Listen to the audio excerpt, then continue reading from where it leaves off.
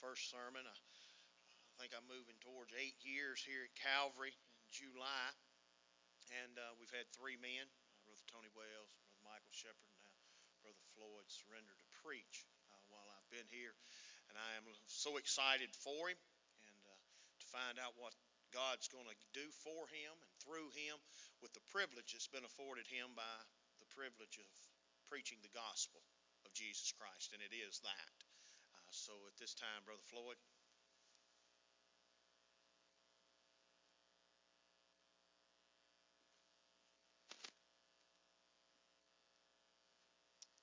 Good morning, everyone.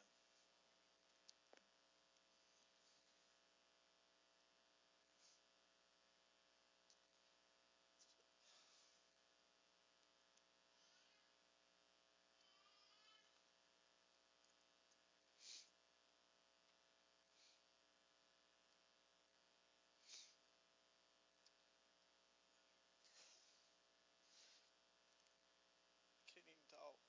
It's a blessing to be here this morning and just hear my daughter sing for God.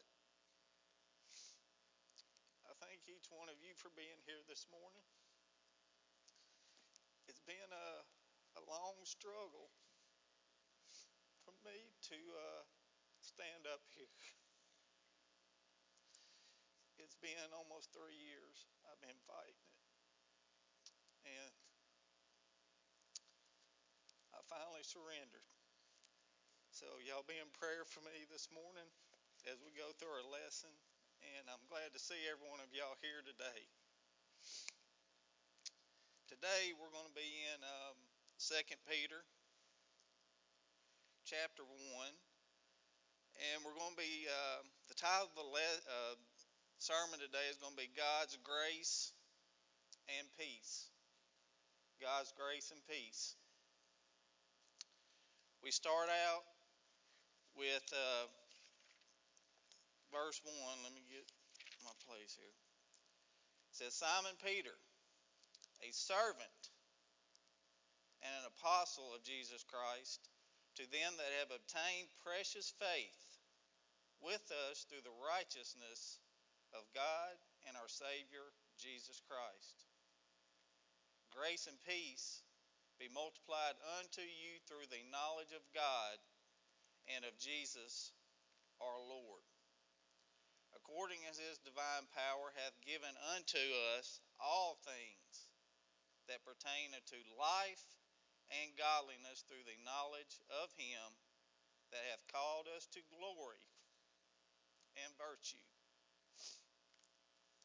whereby are given unto us exceeding great and precious promises, that by these ye might be partakers of the divine nature, having escaped the corruption that is in the world through lust. Let's pray this morning. Lord, I come to you. I thank you for what you've done for me in my life, Lord. I don't deserve it. I'm a sinner, and you have blessed me so much in my life. And this morning, Lord, I thank you for each one that's here, that's sitting here, Lord. They chose to be here today. They made that choice. And I pray blessings among them. As I stand up here, Lord, I pray that you protect me behind the cross, and that I do not say anything that does not come directly from you through me, Lord. And I pray that it may touch someone today. Whoever needs it, Lord, I pray that the Holy Spirit lays it on them heavy. And Lord, as we go through the rest of this service, I pray that you be with each one that's here, and that you prepare for the mission project that's coming up, Lord, that you go forward, go ahead of it.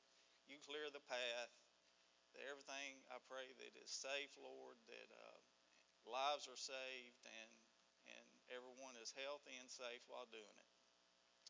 Lord, we love you, and we ask all these things in your Son's name. Amen.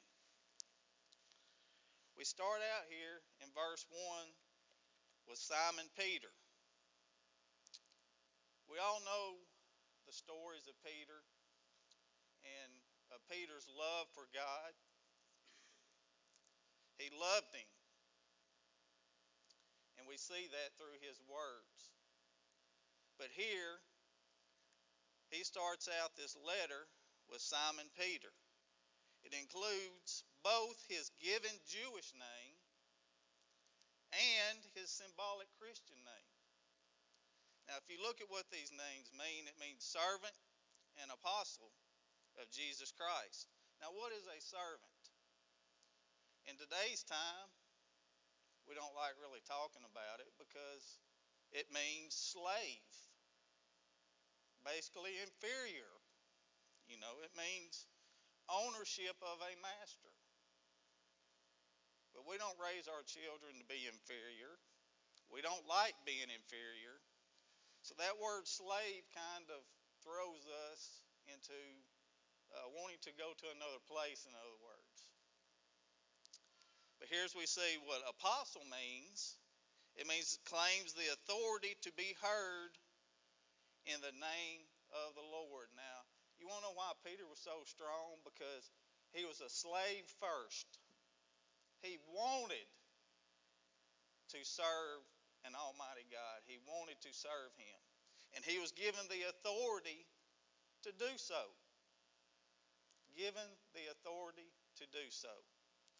All of us in this room that are Christians have that same authority today. The question is, how do we utilize that authority? And I think as we go through and we learn what grace and peace means, we will see how we lack in the blessings that we receive because we do not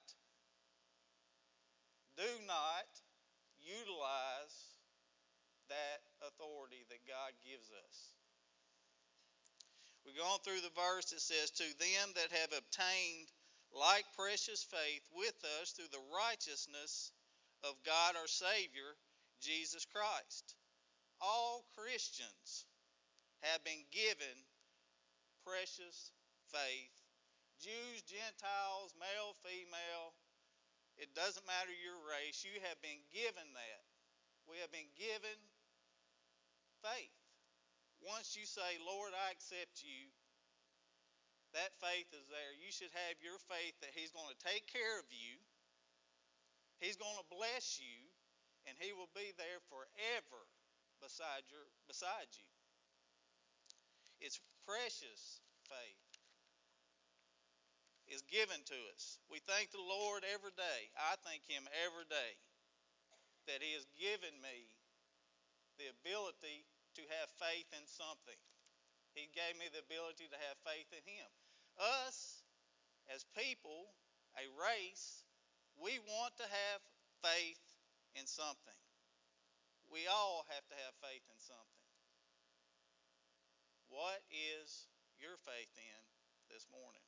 How strong is your faith this morning? Verse 2, we see grace and peace be multiplied unto you through the knowledge of God and Jesus our Lord. Grace and peace be multiplied unto you through knowledge. Multiplied.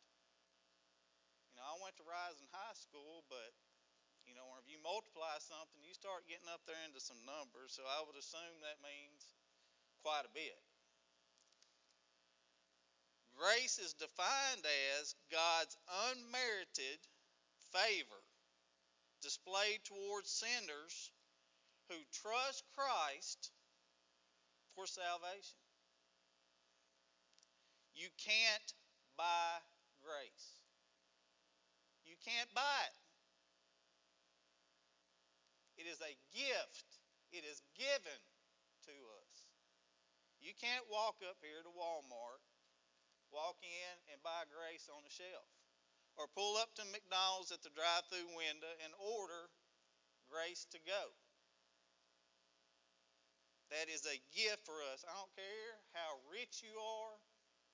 If you're a millionaire or a billionaire, it does not matter. You can't buy grace. God gives us grace. That is a gift and a a gracious gift that is. A glorious gift that is. It says grace and peace. Peace is a sense of well-being and the attendant blessing that a person enjoys because of a right relationship with Christ. Listen to me on this one. A right relationship with Christ. Not just any relationship, a right relationship with Christ. And we'll be getting into more on that here in a little bit. Verse 3, according as his divine power hath given unto us all things that pertain unto life and godliness through the knowledge of him, hath called us to glory and virtue. All things that pertain to life. He has given us grace. All things through life. That means from birth to death. All things. He has given us grace after what we did to our Lord and Savior, His Son, Jesus Christ. He still gives us willing grace. You know, once a year during Easter, we think about what Christ went through. And we think about it pretty seriously. But today, have you thought of it? Can you imagine what our Christ went through in order for us, in order for me, the sinner I am, to have the opportunity to spend eternity in Christ and receive God's grace? We beat him. We spit on him. We put a crown of thorns on his head. Then we nail him to a cross. And God says, here is my son. I'm giving him to you. I'm giving you my son. There's a lot of parents out here. I couldn't have done that. Think about Abraham. While he was walking up that mountain, knowing what he was fixing to have to do. Could you imagine what that conversation was like? Could you imagine the faith that he had to take to do that? The faith. Could you imagine doing that to your son or your daughter or your child? But God has given us this gift of grace. He's given it to us here on life. Here in life. We have grace through good times and grace through bad times. It's actually a grace of God that we're here today. Each one of us woke up this morning. We walked out, and I'm sure most of us got in some type of a vehicle, correct? You know, we got in a car or a truck or a van. Here in Drew County, our highways, each lane of a highway is usually 9 to 12 feet, okay? Each lane on a two-lane highway. Our vehicles, our cars, are usually, on an average, 6 feet. So you take that 6-foot car and you set it in that 9-foot lane, how many feet is left in that lane? When I went to school, I believe it's 3. Correct me if I'm wrong. So you have 3 feet in one lane, 3 feet in another lane. And we are passing vehicles, expecting them within 6 feet to have their full guided attention to that road. We're passing them, hoping they're not texting, Hopefully they're not looking at the radio. Hopefully they're not doing something that's going to distract them. That footage is not a lot, but 6 feet is quite a bit. But when you add speed to it, each side doing 55 miles an hour, that's 110 miles per hour worth of vehicles that you are depending on to do what they're supposed to do. It is strictly by God's grace we are here this morning. How many cars did you meet coming to church this morning? Think about that. We do not think about how much God does give us on a daily basis. We are too worried about worldly things. We're too worried about things that we think will make us happy in bad times. Life's grace is while we are here on earth, from a baby all the way to glory. You talk about glory, and you need to get yourself right. Glory is what takes us to the cross. Glory is how we get there. Heavenly glory. We get earthly glory, but imagine the heavenly glory that we will receive once we get there. And it's all because of what Christ did for you and for me. We go from earthly to heavenly glory, and each one of us, that's a different time, date, stamp.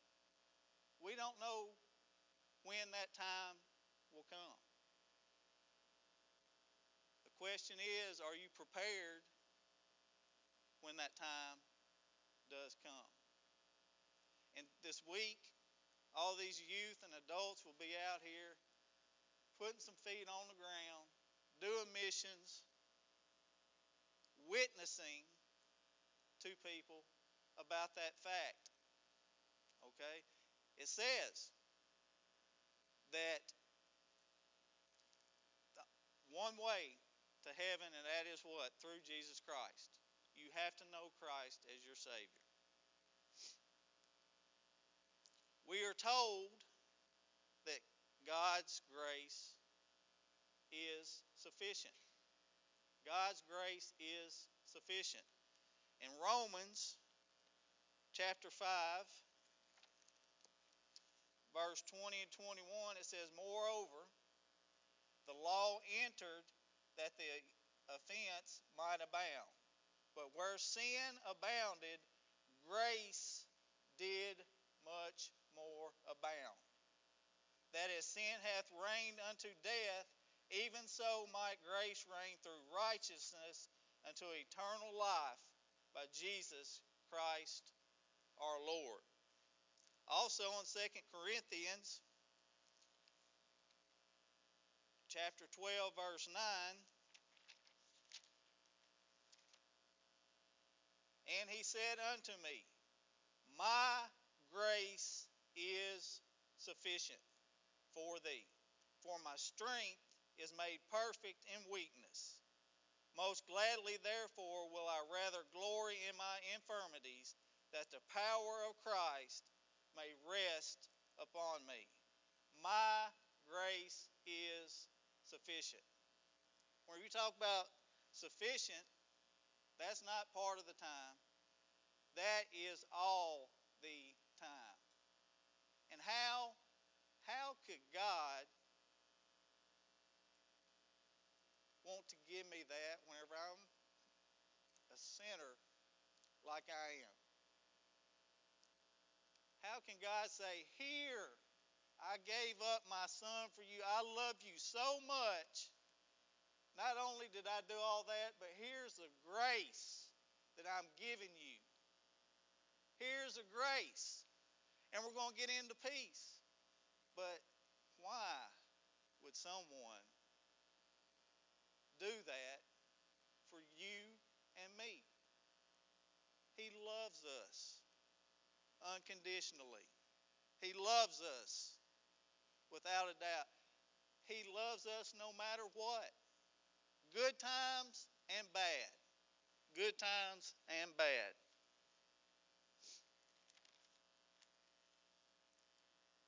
We get into peace that goes along with grace. And I'll ask you today, do you have peace in your life? Peace comes by godliness and virtue. Where are you at with your life? Where is your peace in your life? Why do we see every day, we see it all the time, why do we see born again Christians walking around with their heads hung down, their shoulders slumped over, sad, irritated? Why do we see that? Are we not supposed to be the eyes or the examples for eyes that do not know Christ? Aren't we supposed to live Christ through ourselves and try to be as perfect as our Christ is and was? Shouldn't we be attempting to at least be happy for people to see us? What if all these youth this week went up to these doors, knocking on doors, all grumpy, sad? What do you think that person that's answering that door would think? I don't know if I want to be a Christian if that's the way they act. What if we come in here and we all know Brother Gary is a Bible preacher. He's a textural preacher. What if our visitors come in and he was always angry and sad? They wouldn't want to come back, right? The way we act is how we represent ourselves and how we look to non-believers. That's what they're seeing.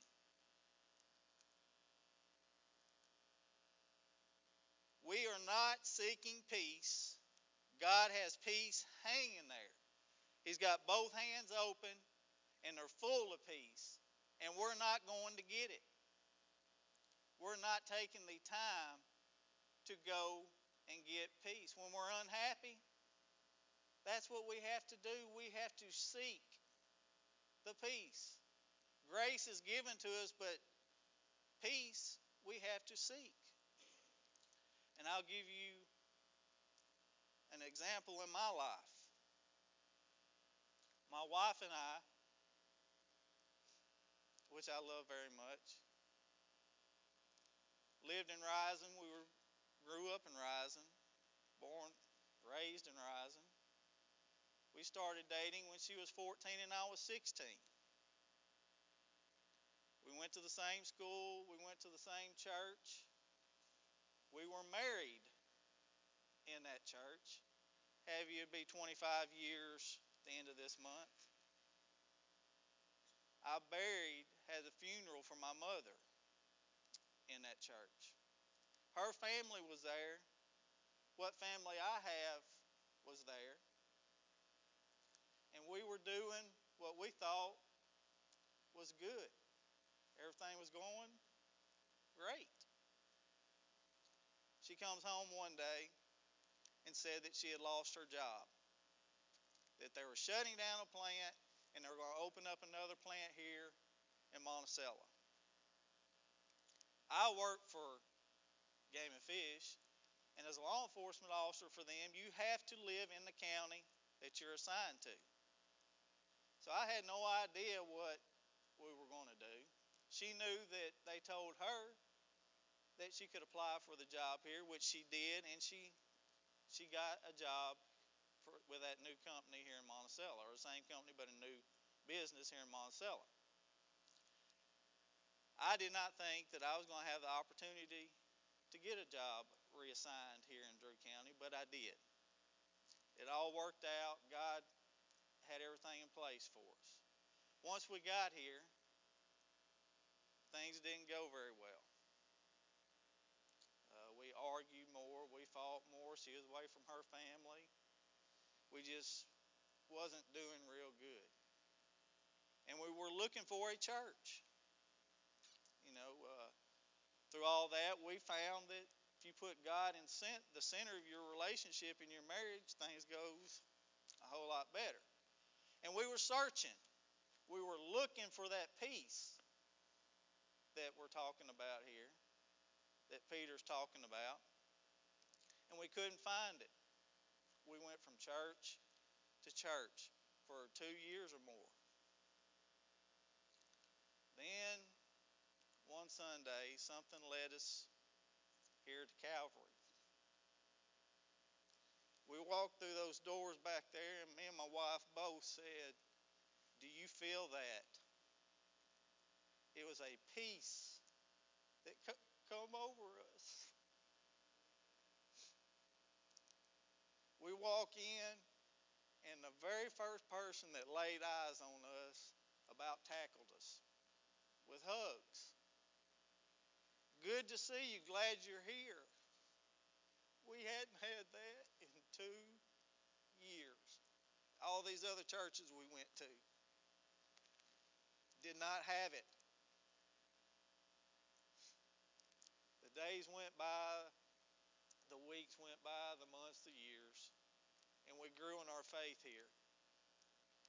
And every day I walk in that same door, which I come through a different one today, but every day I walk through those doors, I feel that peace in this church. I feel the love that the members of this church have and had for my family. You have to seek peace. It's not going to be there. It's not easy. We have to look for it. We have to seek it. Virtue is conforming to a standard of right. And I believe virtue goes right along with peace. Conforming to a standard of right. Where are we at today in the United States of America on conforming to the standard of right? I can tell you it's not what God gives us. I can tell you that. We conform to what our government says, what the lawmakers say. That's our conformity nowadays. It's not what God says. That is why we do not have peace. We are conforming to the wrong thing. Our government wants us to conform to their rules and regulations, not our God-given rights. Everyone that's saved in this room today has God-given rights. It's not United States government rights. It's God-given rights. Where we conform to what the normal is, which the normal is becoming God out of households, God out of government, God out of schools, God out of everything. Until we start putting God back in to those things, mainly our households, we as a country will not ever have peace. When we kick God out of something, why does He want to be there? Why do we do that? As a Calvary Baptist Church member, why would we walk around with our heads hung low? And why would we do what everybody else does? I've been there. I've done that. I sin every day. Sometimes it's hard, and I think it was Wednesday night we got in a discussion with Brother Corey's class of how difficult it is on certain things and what decisions we make, the decisions we make are difficult. Why do we not witness more? Why do we not represent being a Christian more? because we don't want to be chastised. We don't want to be made fun of. We don't want to be scrutinized. God does not tell us that it's going to be easy, right? God will be with us with whatever we do, but He doesn't say it's going to be easy. When we look at complying to the normal, we will find that it goes deep and it's hard to come back from it. It is. Look at where our country's at today on abortion laws. I just saw a deal yesterday to where two doctors had aborted babies and they were sitting there playing with them. You know, marriage laws, taking prayer out of schools, God out of all these places. We have conformed to that. And what do we say? It doesn't really affect me. As long as it's not affecting my family, what does it bother me? Well, eventually we're going to have to stand up for our God-given rights and start conforming to what God tells us to do. We have got to. Verse 4 says, whereby are given unto us exceeding great and precious promises, that by these ye might be partakers of divine nature, having escaped the corruption that is in the world through lust.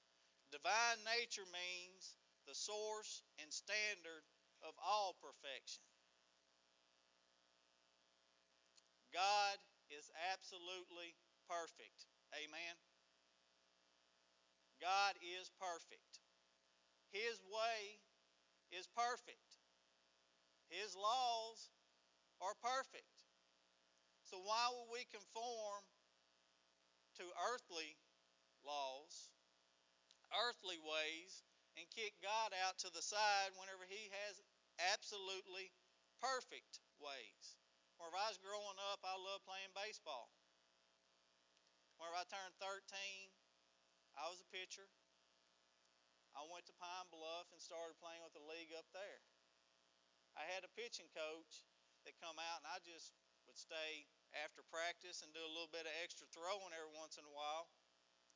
And he come over to me after about the third day of seeing me do that and said, what are you doing? I said, I like the extra practice. I said, practice makes perfect. He looked at me and he said, no, practice don't make perfect. Perfect practice makes perfect. How can you learn to do anything if you don't practice it? If you don't seek knowledge on how to do it? Christianity is the same principle. You have to grow in your faith. You have to seek knowledge. You have to want peace. You have to receive the grace that God gives you. It's free, remember? We have to do all these things and we're missing it. We are not doing what Christians should do on a daily basis. We're not doing it. While we're here on this earth, we should want to be perfect like Jesus. We should want to walk perfect like Jesus did on this earth. That's something we should strive for, that we should look for, something that we should want to be like. Not what the United States of America says we should look like or walk like. We should do what Christ tells us we should do. We serve a loving God, a wonderful God, and an all-forgiving God. He loves us so much that when we sin, we mess up, He forgives us. All we got to do is ask for that forgiveness. That is something that, as a human, we have a hard time of doing. Somebody does us wrong, somebody makes us mad, somebody makes us upset. It is difficult for us to say, I forgive you, don't worry about it. Thank the Lord today that God forgives us on a daily basis with no strings attached. Why is that? Because He's already given His Son for us to have that ability. We've already talked about that. He's given His Son for us to have that ability and to spend eternity in heaven. We serve a perfect God, an almighty God. Today, if you are here and you do not know Christ as your Savior, and you do not have that peace in your life, it is real simple. God makes it simple for us. The hard part's already been done. All you have to do is accept Him as your Lord and Savior, admit you're a sinner, and accept Him as your Lord and Savior. And today, when we have benediction, I wish and hope and pray that you would come forward. Also, I told you about how loving this church is and was to my family. This evening, we kick off something with a huge family. There's going to be a lot of young people here, a lot of adults here, a lot of working parts here, a lot of things going on. I believe prayer works. I believe it works. I have faith that prayer works. Whether you have a youth today that is going to be working the project or not, I ask you to come up to the altar today and pray for these youth and this project coming up. The pastors here, the adults, the ones staying here all night with them, the safe travel, the workers that are going to prepare food for them, and also pray for the ones that are lost, that are going to receive that smiling face, that happy face coming up to their door. Pray for them that are lost, that they will receive Christ through this mission project. I thank everyone for listening to me today, and I pray that everyone here is blessed and receives blessings from a Lord and Savior that loves us, gives us grace, and wants us to have peace.